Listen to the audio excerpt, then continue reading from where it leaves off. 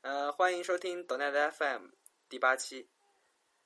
这期没有什么主题，只是为了不想再一次放大家鸽子，我们决定在今天来聊一聊开源这个 topic， 这个比较容易惹火上身的主题。行啊，要不你先讲讲你怎么接触上开源呢？我接触开源确实比较晚，也是最近几年的事情，因为我写代码确实也没多久。那上大学的时候，你刚接触计算机嘛，然后那时候是真的什么都不懂，连那个什么就是怎么做版本管理其实也不知道。然后我们大二的时候，那时候不是要写一个操作系统吗？那写一个操作系统的时候，就是你知道你要异常的小心，因为你是在不断的在写那个就是内存，对吧？你经常不小心，就是你有时候你想调试，但是因为你的一调试，你其实就会多了一行代码，对吧？多了一行代码会导致你的内存多用出那么一小块之后，你就不小心的就是溢出也好，然后或者你那个指针就乱跑了，然后会导致你的代码就出错了。但实际上你不调试呢，你又怎么能知道你的代码能通过呢？对不对？然后，所以我们每次写完一段发现，工作了，一定要备份一下。备份的方法就是把它拷成一个文件夹，然后把它放在某处。后来就是觉得实在是受不了了，你想想看，你老是以这种方式来做这种版本管理的话，比较蠢，对吧？然后我们后来发现，就是有这样一个软件叫 Git。然后随即就发现了一个免费的 Git 的托管的网站，叫做 GitHub。然后我在上面发现的早期的几个开源项目，应该是像 Bootstrap 应该属于其中之一。然后，我一定是 JS 前端之类的写太多了，就只想得起 Bootstrap。但是。这是一方面了，就是说你去看那些开源项目。另外就是你知道的，你在上大学的时候呢，当时我还不具备一个就是能够明辨是非，知道吧？就是市面上会流传各种各样的文章，这种文章有一个最大的特点就是非黑即白，不存在什么的中立面，就是那说你不对，你就是不对，对吧？你就100%不好，对吧？大家一定知道王银，对吧？银神，银神先喷 Windows， 对吧？你必须要用 Linux 和 Unix， 然后过了几年之后又回来说到，这里我们就不评价对王银这个就本身不做评价，但是呢，就你就能感受到，就是说那时候还是有蛮多这样的文章。那么，有一种典型观点就是要 follow Richard Stallman 的这个观念，对吧？要 free software， 对，自由软件嘛，自由软件。然后呢，大家又很容易傻分不清 free software 跟 open software， 对吧 ？open source 的 software， 大家又傻分不清嘛，不知道到底二者有什么区别，往往是混为一谈。然后一旦混为一谈之后呢，就抨击所有跟这个站在对立面的。也就是说，这种情况下，他可能还没有搞清楚自己站在什么样的立场上，对吧？然后就开始对别的地方进行开炮。大学里面主要是接触到，就是一个是这样的一个思潮吧。所以导致情况就是说，大学里出来的学生，至少我的感受是这样的，就是有一种明显严重的反微软的情绪。我不知道，反正我所经历的那个环境可能是这个样子，可能换一所好一点的大学，可能就会好一点吧。但我经历过的贵大学还不算好一点的大学，而且还是贵校的计算机系哦。我最近也被人 challenge 了，就我这样的学校，就是在我们国内有几个，然后人家问我大概我的水平是什么样子。那这一则小故事可以暂时属于 NDA 内容，不能讲。下期再录。下期再录。观众朋友们，下一期也有可能是下下期是一定要听的，不能错过。那么，那我们说到哪来着？这就是对，这是你和开源运动第一次亲密接触，最开始的接触了。对，没错，基于 Git 和 GitHub， 对，不错，挺有意思。那你呢 ？OK， 我第一次接触开源软件算什么时候？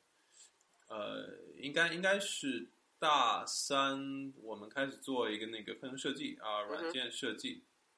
然后那个时候，我一个关系很好的哥们儿就拉着我两个人做一个这种按现在的说法就是 MIS， 就是这种中型的信息系统吧？是这么叫 MIS 吗？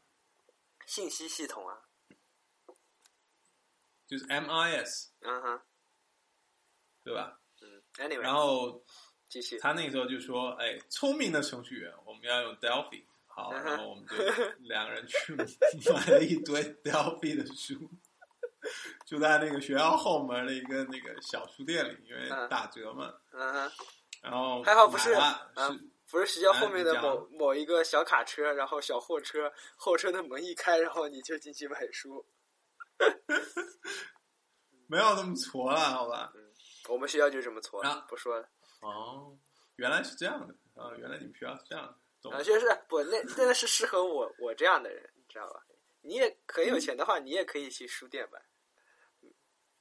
呀，所以我们那个时候下去就是暑假之前，一个人买了大概有1到2本，然后暑假就关在家里，就是其实也不一定玩了那个 Delphi 的 IDE， 就先把书看了，有什么100例啊，就各种技巧啊，多少天？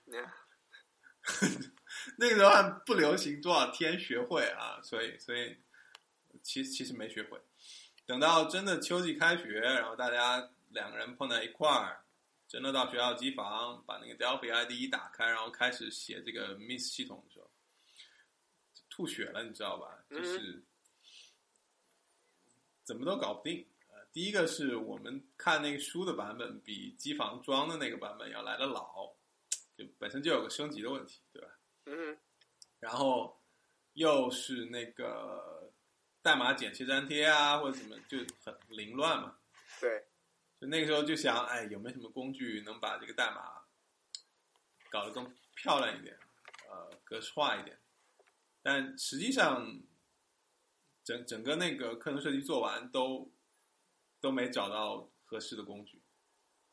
好，然后这个是我和那个 Delphi IDE 第一次亲密接触，其实很悲剧的，就是课程设计勉强交上去了，但实际上没学会就是软件开发的各种东西。然后过了没多久吧，可能是接触到了 Delphi 比较新的版本，然后也接触到了一个就是它的那个 Delphi 的插件，当时的名字叫 Sharp Builder Tools， 它能够格式化 C# 的源代码，而且这个插件呢是用 C# 写的，所以就觉得挺感兴趣的。对，就是看了它的源代码，下载了，然后包括研究了一下，它是用什么方法去格式化这个 C# 的源代码，觉得蛮好玩，然后就想自己能不能一样的做一个格式化这个 Delphi 源代码的工具，结果还真是运气好，被我给做出来了。然后这个插件我就传到了那个当时有一个 2ccc.com 叫 Delphi 盒子的一个国内的这种聚合论坛，还蛮多人下载的。我也舔着脸跑到波兰公司的这个官网上面去就打小广告，给自己宣传一把。对，所以那个时候用户还蛮多，而且收到了就是来自各个国家的一些用户的反馈，然后也就慢慢的就开始就是把它当一个开源项目慢慢的维护下去，后面也就给它改了个名字叫 Code Beautifier Collection， 因为说实话这个插件最大的功能就是给你美化代码。OK， 这个就是我接触开源项目并且自己参与的这个过程。不错，但跟你一样，其实最开始也是碰到一个困惑，就是你做一个开源项目嘛，第一件事情就是你的代码基于什么授权，对吧？对。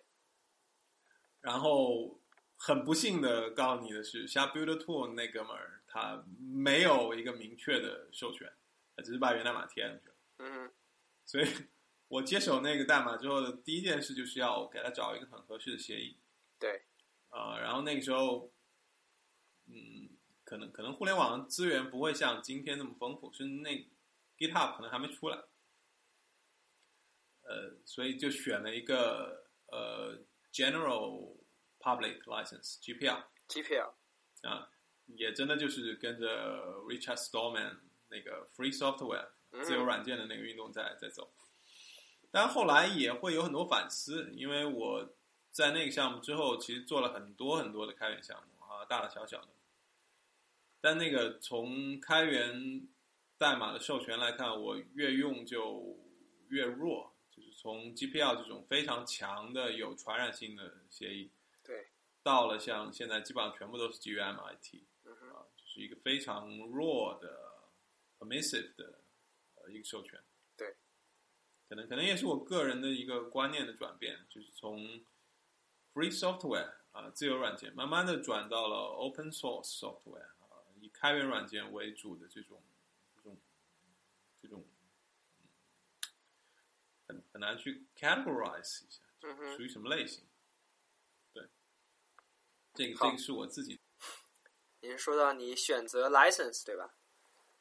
对。好，我要问你一个问题的。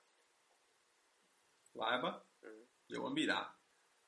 像你说的，你从协议的选择上，从最开始的 GPL， 然后逐渐的弱化，对吧？那其实我早期的时候呢，也是那种，当你信了邪教某神棍邪教之后，也不能这么讲，这么讲我仿佛已经挑了边，就是但确实是这样子，就算了，我还是说实话吧，坦白讲吧，就是坦白讲，就两个协议到底什么差别，你没搞清白，不至于吧？不是，我的意思是说。显然我是觉得 MIT 协议的话是能够真正给到就是大家自由度，可以去进行做你想做的事情。就是我的感觉，就是我的感觉了。我是拿它跟 GPL 进行比较。同样是和 GPL 做比较，其实 MIT 这个协议会比较软弱一点，就不够强硬。区别。其实这两个协议最大的区别在哪里呢？在于，比如吕鹏，你开发了一个开源的项目，基于 MIT 授权，对，那么我可以把你的源代码拿到我自己的项目里，没错。然后我觉得你哪个地方做的不好，我改了，我改的更好了，但我可以选择不开放这个源代码给别人，对，就别人继续用还是用你那份开源的，就是功能并不好。就所有的改进我是可以不开放的。对，这实际上造成一个什么问题呢？就造成了一个这种所谓的知识不能够被分享吧，对吗？因为这个协议它并没有强制我一定要把我的代码开放出去。对。但假设我们调整一下协议你吕鹏的这个项目是用 GPL 发布的，那么我把你这份代码拿过来，我做了修改，做了一个更好的这个产品。那么根据 GPL 的协议但这个协议其实超复杂了一些细节。那么大概来说，我这个项目就没有办法不开源。对，而且我一旦开源，我还必须要用 GPL 这个协议来开源。对，就是所有的修改。就是一份 GPL 代码的所有的修改，那么也是使用 GPL 协议必须要开源出去。没错。所以它是带有传染性的。对。而且是带有强制性的。对。这样带来的好处是，一旦基于这个开源代码我们做了创新，那么它后续的所有的创新都是开源的。所以如果你是从这个自由和这个协作的角度来说 ，GPL 这个协议实际上是非常好的。但是这里其实会让我产生一点困扰，对吧？就是，当然我这想法有点危险，就是什么困扰？一般人也不会承认这样，就是说，就是你刚才提到嘛，就是说，就是 GPL 跟那个 MIT 的很大区别嘛。那我先是觉得，就是说 MIT 给到所有人最大的自由度，对吧？但是呢，就是自由度就是不开源的自由，对吧？对，就是你想怎么用就怎么用。但是你是觉得是说不利于知识的，就是你可能有些人对它进行了修改，对吧？做了很积极的改动，但是他可以选择不让大家看到。那么这里的话，就是其实就会，其实我就在想一个问题啊，就是说，那什么样的人会选择使用你这样一个，就是说你的这样一个软件产品，去 follow，同时也要去 follow 你的这个 GPL 协议，然后我去做改动，那么肯定会有这样的举动，对吧？但是是否能够有足够多的 motivation 呢？那这一点本身我是比较的担心的。但我不至于，我不是说没有人会这么做，但我的意思是说，显然就是说，如果对于一家商业公司，那对于商业公司来说，我要获得更大的这个成功，对吧？那我看到了有这样的一个比较好用的这个软件，它是一个比较开放的这样一个协议，它是 MIT 协议的。然后，我可以举一个例子吧。那我不确定这个例子是否正确了。就比如说，我最近认识一个朋友，是亚马逊的一个朋友，前亚马逊的员工。那他们是做那个亚马逊上有一个浏览器叫 Silk， 就亚马逊自己的 OS 上有一个软件叫 Silk。然后他在亚马逊的3年，成为了亚马逊给 Chromium 的 contribution 是达到了第1名，就算 commit 的数量啊之类的。那大家其实可以看到，就是我不确定 Silk 是否开源，我倾向于认为它不开源。但是，他所提到的说他自己的 contribution 也是说我是往 Chromium 去进行一个 contribution， 对吧？那我假设一下，如果这样一家公司，它本身是希望说我是基于它，或者是说基于某几个软件产品进行一个商业产品。我是希望从中获取利润，然后正是因为这样利润所给我带来的这样的一个驱动，会让我想尽办法去优化这样的一个软件。然后在这个过程当中呢，我觉得是能够产生一定的，就是说，我改了100行代码，对吧？然后可能有50行，我是觉得是比较 specific for business 的。那还有50行，我觉得是可能基于大家可以共享出去，大家都可以用的，那我就可以适时的 contribution back 回这个原来的这个软件。但如果使用 GPL 协议的话，当然这一点肯定我的思维肯定也是受一点局限，就是说在一家商业公司如何比较容易的使用 GPL 协议下的这些软件进行一个商业上的扩展。当然这个事情一定是可行的，一定是有某些方式的，但是能够非常的无痛的达到这一点吗？对此我也是比较的怀疑，而这样一点是否会影响到真正的创新呢？创新不一定。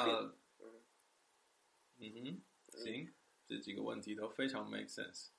其实呢，GPL 这个许可证的出现，就是为了防止商业公司利用开源代码，然后来开发这个收费闭源的商业软件。但是随着这个商业软件公司的不断发展，包括这个基于 GPL 协议软件，像 Linux 这样的软件的发展，大家发现还是有很多合作共赢的这种机会和必要。因此呢，自由软件运动就逐步的被更加开放或者说更加商业友好的开源运动所取代。新的开源软件呢也很少使用 GPL 或者 Lesser GPL 这样约束性非常强的协议，而是更加倾向于使用 Mozilla、Apache、MIT 或者 BSD 这样比较宽松的协议。应该是我们今天看到这个比较繁荣的开源社区也实际上是在 GPL 和商业软件两者的这个矛盾冲突当中达成的一个妥协。那么我想问一下，你知道贵司在往 Linux kernel 里面提交源代码吗？啊？什么？你知道微软在向 Linux 内核提交源代码吗？我知道呀。你知道 Linux 内核是基于什么协议的吗？什么协议？ GPL Version 2第二版。然后你懂的呀，为什么你们公司会这个乐意给 Linux 内核提交源代码呢？因为他希望人家协议这么强呢？因为他希望你用 Azure 呀。不完全。微软给 Linux 内核提交的绝大部分的 patch 都是为了 Hyper-V 的支持。这个难道你不知道吗？我不知道，但即使是这样子，其实你也已经把原因说出来了，对吧？对，原因就是因为你的用户需要这个呀。因为你是有商业利益驱动的，对吧？对啊。所以我的观点就是说，你的对于一家商业公司来说，宗旨呢就是赚钱嘛。那很容易就是说我们就可以想象到，就是说，那商业公司一定会选择最有利的这个就是方案选择，对吧？那 Linux 既然事实标准已经走成这样子了，那这种情况下，你只能去妥协，你只能够去 follow 它的 rule， 因为人家是标准。那在事实上还没有标准的时候，那我肯定会更容易选择，我要 build 一个自己的产品的话，有 MIT license， 不需要把我的 IP 全部都共享出去。那这可能是一个商业公司会更倾向于做的选择，你觉得呢？但商业公司做这样的选择呢，尤其是对于 MIT 授权更具有这种倾向性的选择，实际上在80年代或者90年代的时候，对于这个软件代码的分享是有很大的伤害。其实举一个例子，就是 AT&T 状告伯克利的 BSD Unix 发布版。其实 AT&T 公司从和美国各大高校的合作，尤其是和伯克利合作当中，获得了大量非常有价值的源代码。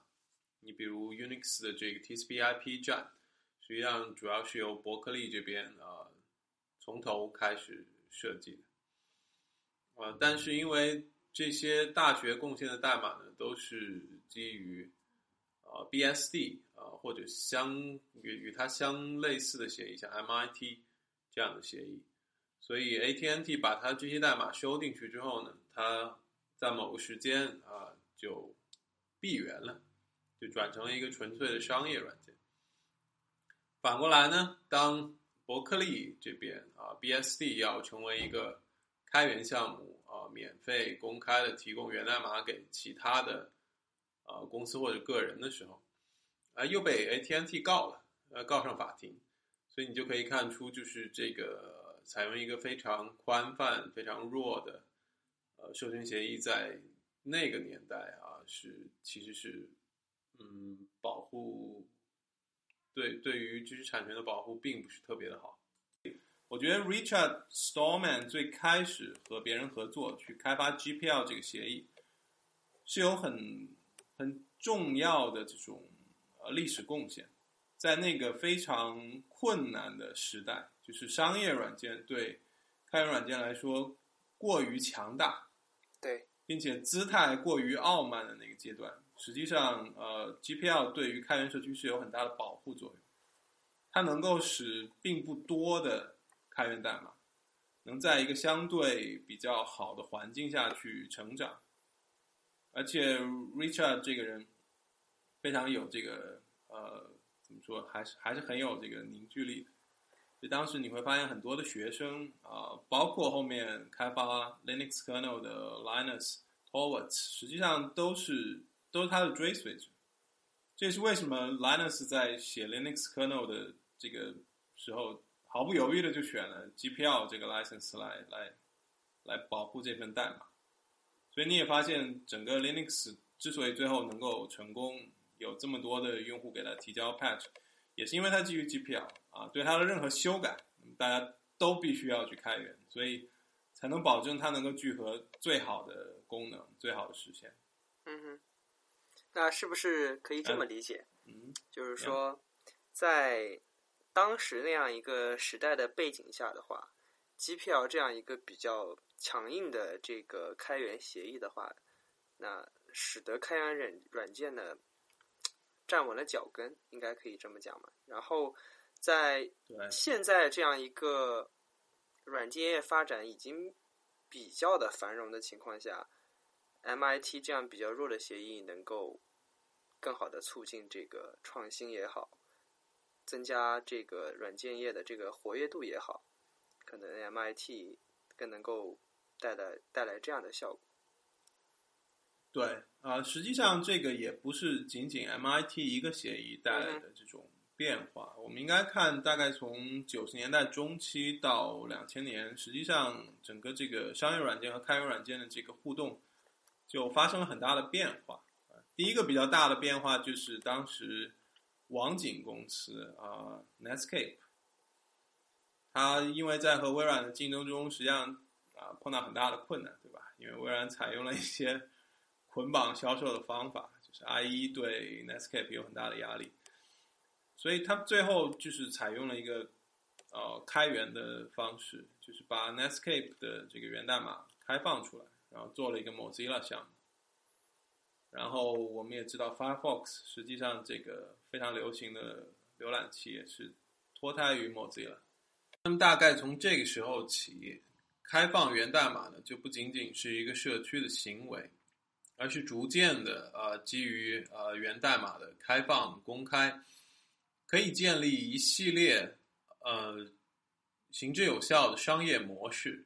比如说我的这个产品是开源的产品，但是我的这个增值服务，我的技术支持这一块我是可以收费的。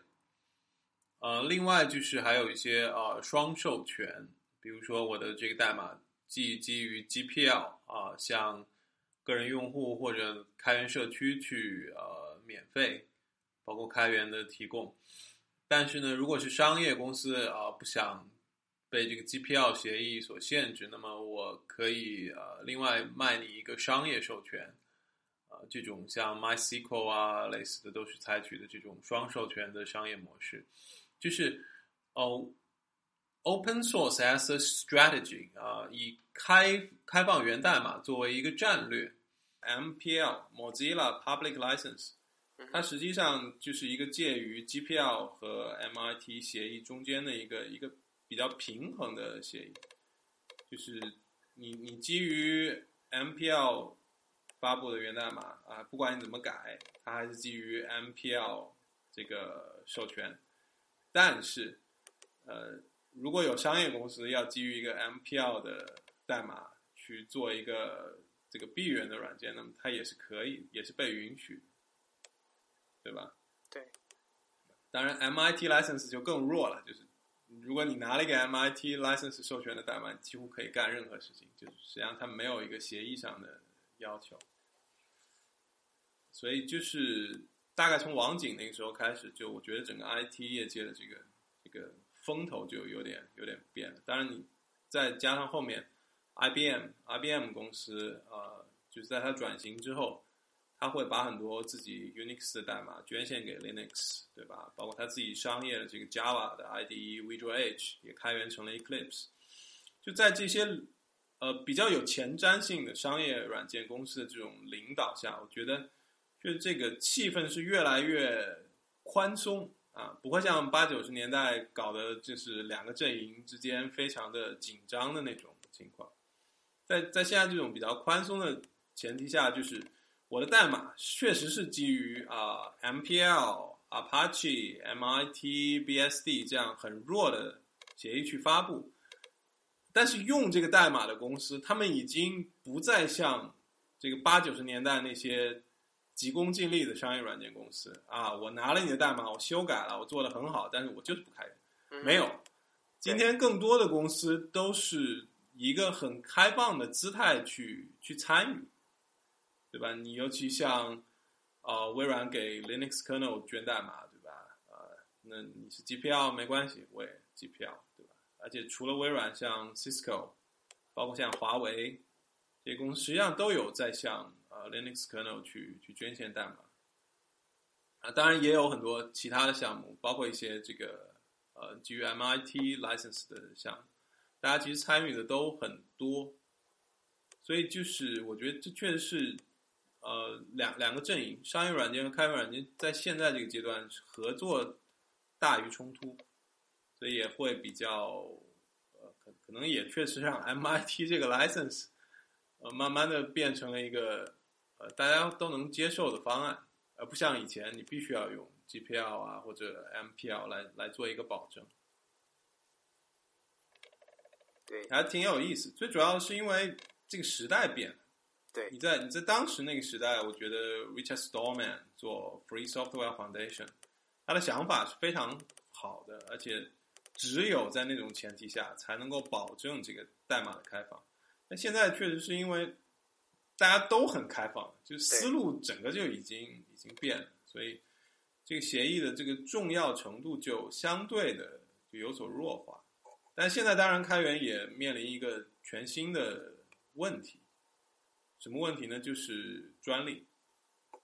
因为你代码确实是开放的，标准也是开放的，但是由于这个专利保护的问题，如果你一个开源的代码比如 FMPEG 对吧，它实现了很多 MPEG 编解码的这个功能，但是 MPEG 规范本身是有专利保护的，所以你这份代码是不是侵犯了它的这个专利权，是不是影响到它的这个商业利益，实际上就变得很敏感，对吧？对，所以开源社区现在和商业软件阵营之间最大的矛盾纠结也实际上是在这个专利权上面，包括谷歌的这个安卓系统实际上最典型，就是安卓阵营最开始就不断的是面临Windows Mobile iOS 包括其他的这种移动平台对它的这个应该是专利大审判吧，大家都会去告他，对吧？说他侵犯了自己的某个专利，然后你就看各个安卓厂商就不断的得赔钱，对吧？包括贵公司啊，这个微软从安卓上面挣的钱比从 Windows Phone 上挣的还多。而且这是一个可持续的赚钱的过程。没有，不可持续，因为谷歌后面砸了很多钱，买了很多的这个专利，然后达到一个什么程度呢？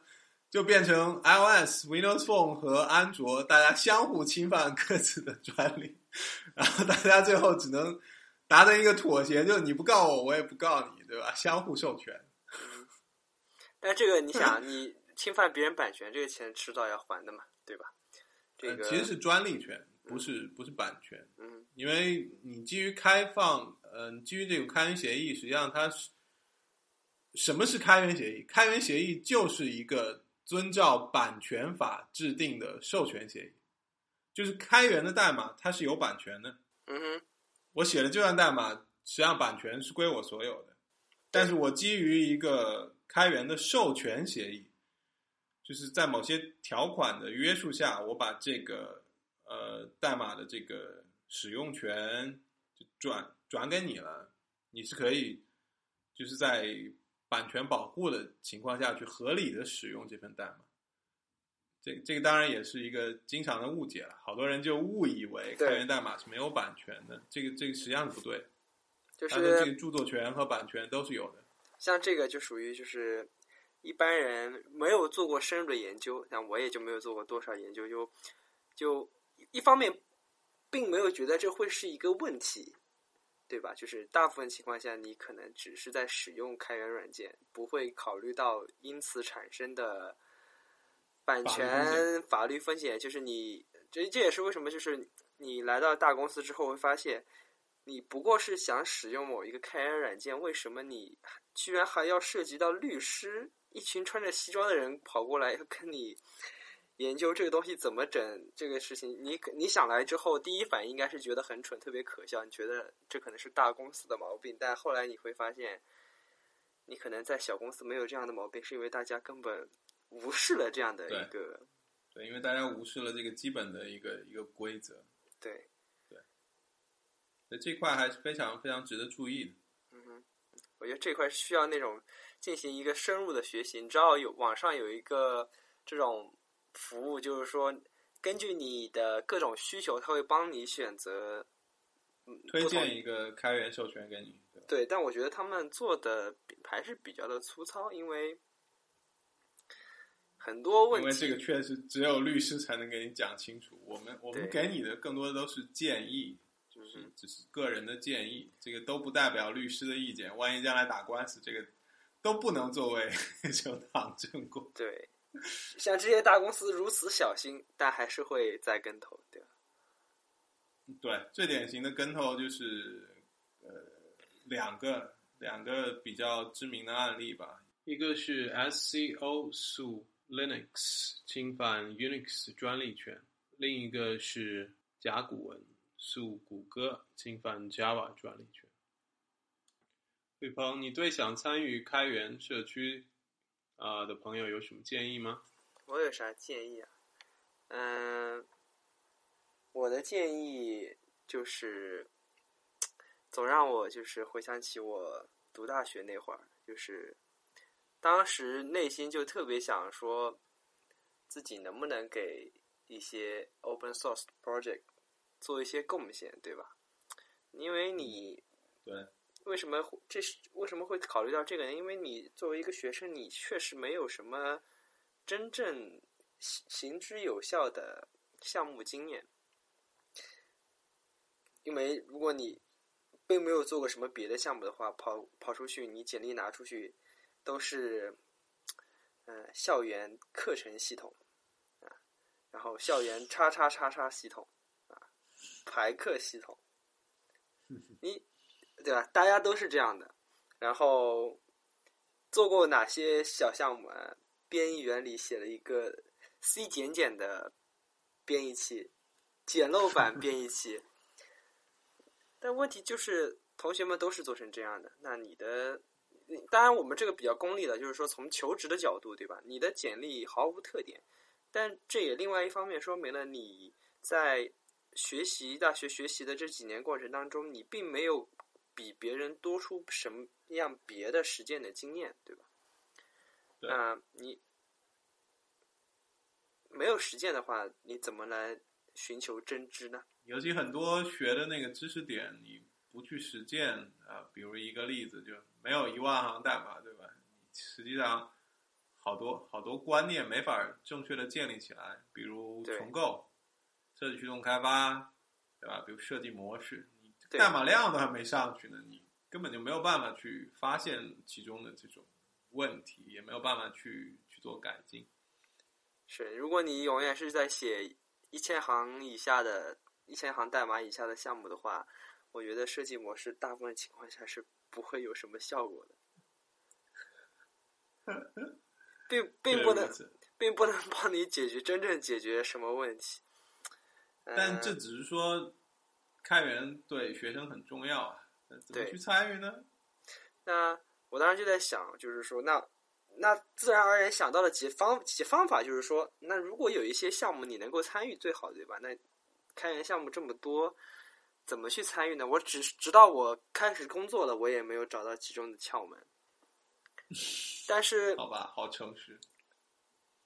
但是当我工作之后，我发现曾经离我特别遥远的事情，就是曾经我看着什么 Bootstrap 的那些 CSS 和 JS 代码们，然后看着各种各样的开源代码，就是那种手足无措，对吧？结果在工作了1年的时候，突然发现，好像突然就没有那份神秘感了。为什么呢？因为我们当时正在使用 AngularJS 1.2，正在做一个就是1.3，在我做我们的项目。结果有一天我就晚上被铐起来了 ，live side， 而且连续那个1周内出现2次 live side，我当时就想为什么会有？我觉得我这代码完全没有问题，对吧？然后后来研究了一下之后，发现是 AngularJS 的 bug。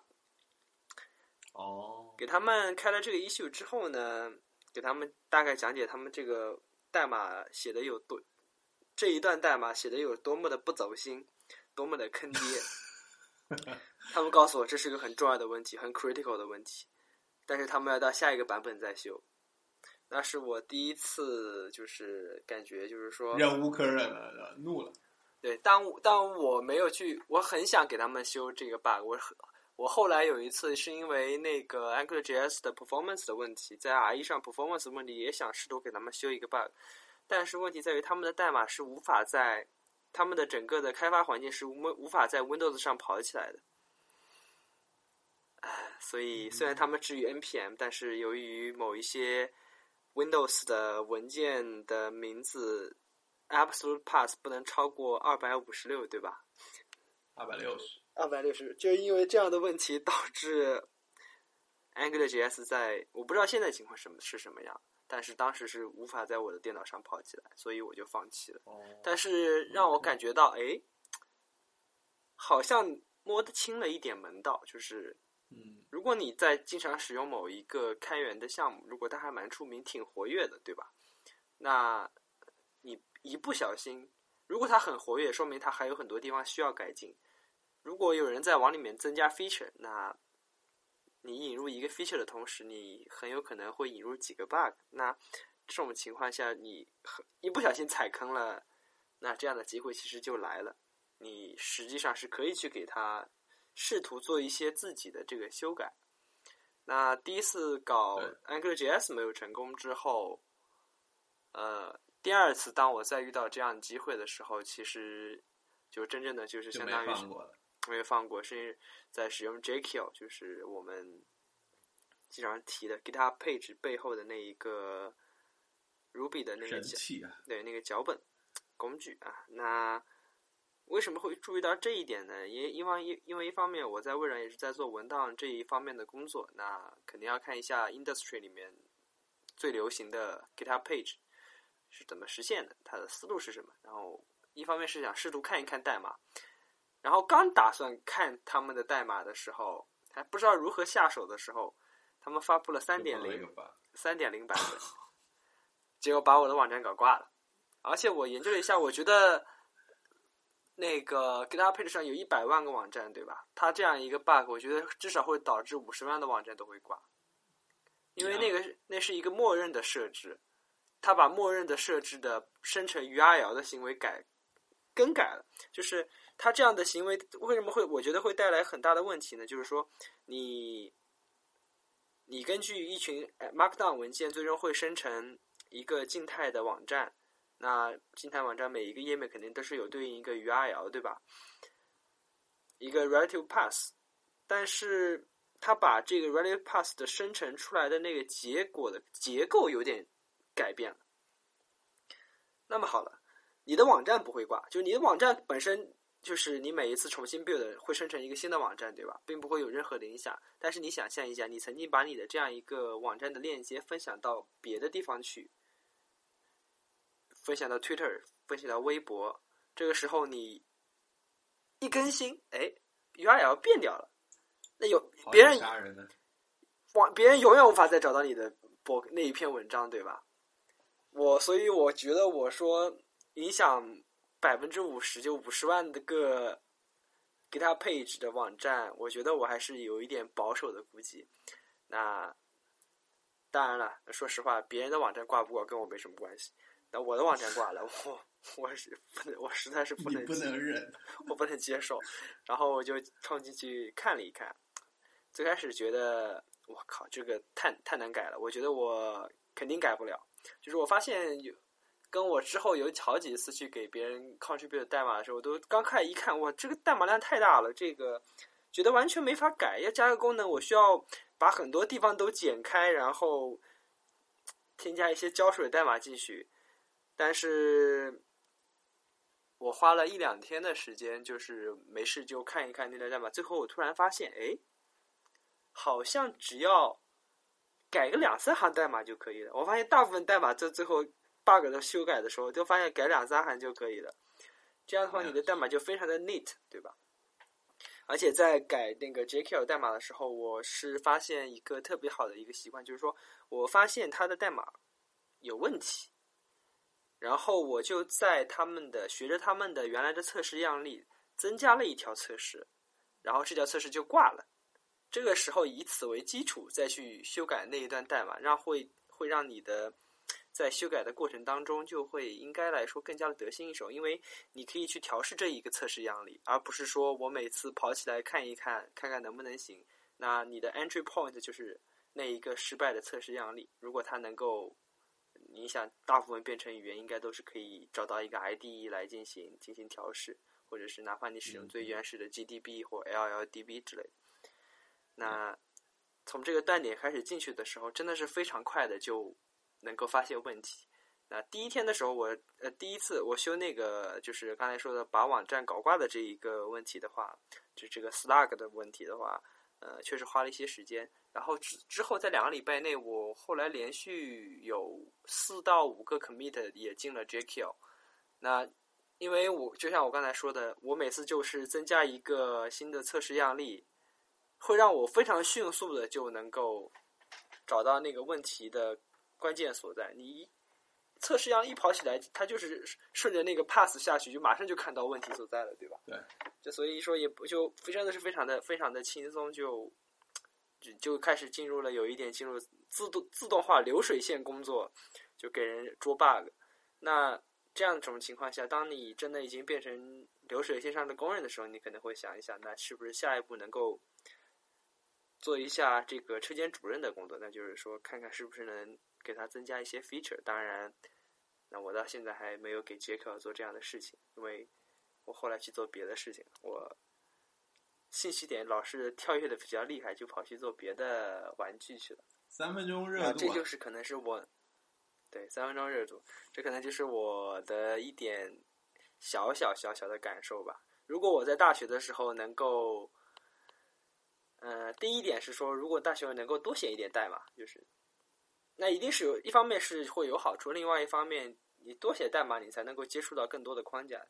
那你用的多了，你遇到的 bug 肯定也就多，对吧？那在这种情况下，你是会比较容易的，就是帮助到自己找到一个比较好的切口进去。另外一个就是我得到的经验，就是说不要小测试代码。测试代码在很多情况下能够帮你入门，帮你理解那些开源代码的逻辑到底是怎么样的，帮助你快速的进行 troubleshoot。 那从他们入手可能会是一个比较好的选择吧，总比你直接冲进去看整个工程代码应该要方便得多。这就是我仅有的一些经验和建议。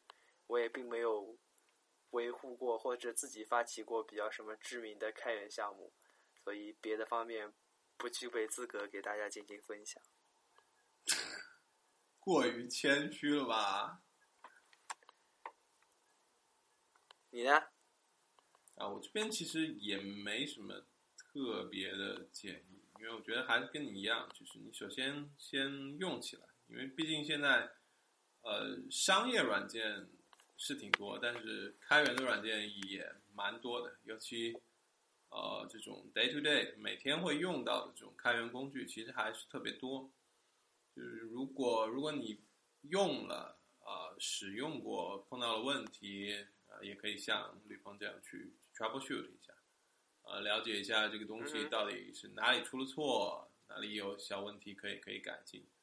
另一方面就是实际上就是自己做一个开源项目也没有你想的那么难。我可以举几个小例子吧。第一个就是我这边做了一个那个当时还是魅族的手机 M8， 在这个国内还有点小名气，对吧？你也有过 M8？ 对啊。对。然后 M8 有一个功能，就是换这个 icon，换这个界面上的各个图标啊什么的东西。其实难点在于一个一个去换吧，这个非常的不直观，没有一个 preview， 没有一个预览的工具，包括做这个对 zip 包啊，你也是一个纯手工的，就是没有一个很好的这种工具，所以那时候我就用 C# 写了一个 Theme Builder， 就主题设计工具。你就打开这个 UI， 对吧？然后我里面就模仿它这个 M8 的界面，显示一个桌布，然后里面各个 icon， 你就把你要的 icon 就一个一个换完了，点一下生成，我就给你生成一个 zip 包，你就可以荡到这个手机上去用。就是这种工具其实很小，你大概花个几个钟头啊，如果真的是这个开发工具比较熟的话，实际上很快就能做好。做好之后就开源咯，就挂在网上，大家去下着玩咯。就是我其实很多开源项目就跟这个非常类似啊，包括那个微软有一个这个触控鼠标 Touch Mouse 啊，它也是有 SDK 啊，然后本身的功能不是很强，但有了那个 SDK， 你可以做很多这个扩展的东西啊。然后那个时候就做了一个 TouchMate Mouse， 错，Touch Mouse Mate， 就是触控鼠标伴侣的那个小软件，对吧？然后那个时候西雅图邮报还报道了我这个小插件，所以挺好玩的。对，就是你说的这种，就是小工具，都是说你在平时生活中，你遇到了一些不太顺手的东西，对吧？然后你做一个小工具去帮你解决这样的问题，而且尤其是到现在这个时代，就是说，很多工具其实都是现成的，你遇到困难的时候，完全可以相当于是脚手架，把它们搭配起来，能够做出一个 solution 呢，就能解决这个问题，然后把它分享出去。这也是一个挺不错的选择，对，很有可能大家会跟你，但是说，这些小工具呢，我觉得大家有一点是说，不要太在意说它能够给你带来多大的 audience， 对吧？就不要抱着说这个项目出去之后，也会有很多人冲过来给你，比如说给他加 star 呀，这些可能。不要太在意这一点的话，可能会对你的热情也好，会更有好处吧？我觉得。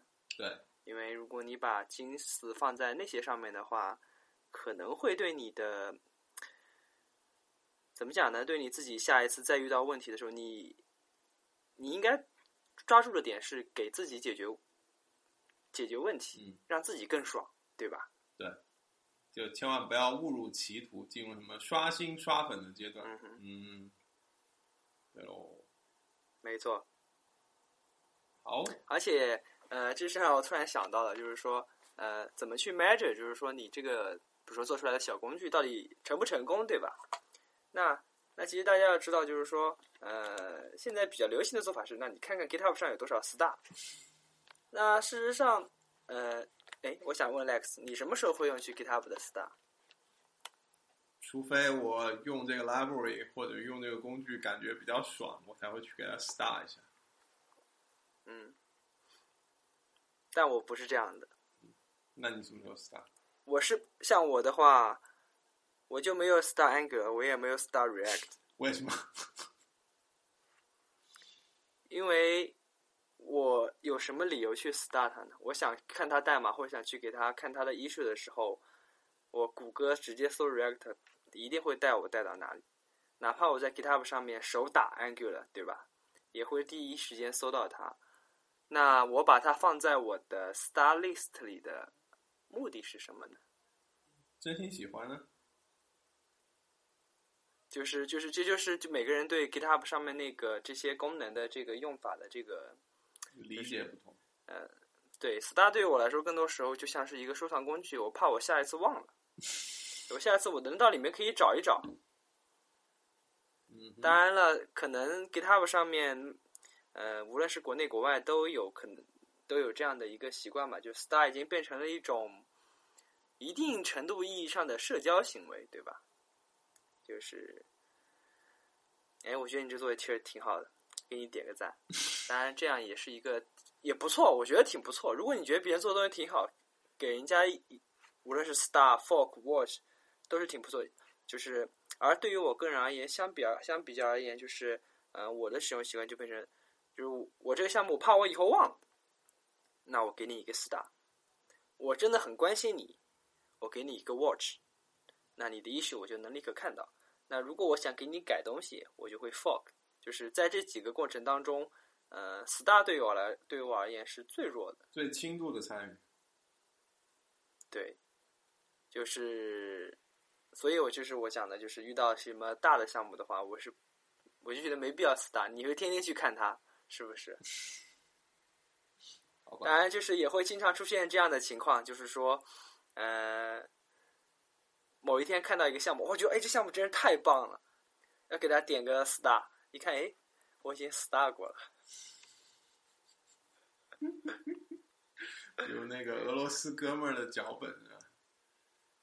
对，那个俄罗斯哥们的脚本，就那个活在那个 bash 中的人是吧？是活在脚本中的人。我这当时突然一天他又火起来了，然后跑过去看，我原来已经 Star 过了。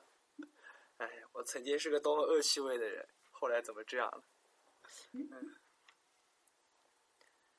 对，那今天我和 Lex 呢，主要是跟大家聊一聊，就是在参与开源项目，那开源项目的历史、开源项目 license 的选择各方面都跟大家聊了一些没有深入浅出的聊一聊这个各方面的感悟吧。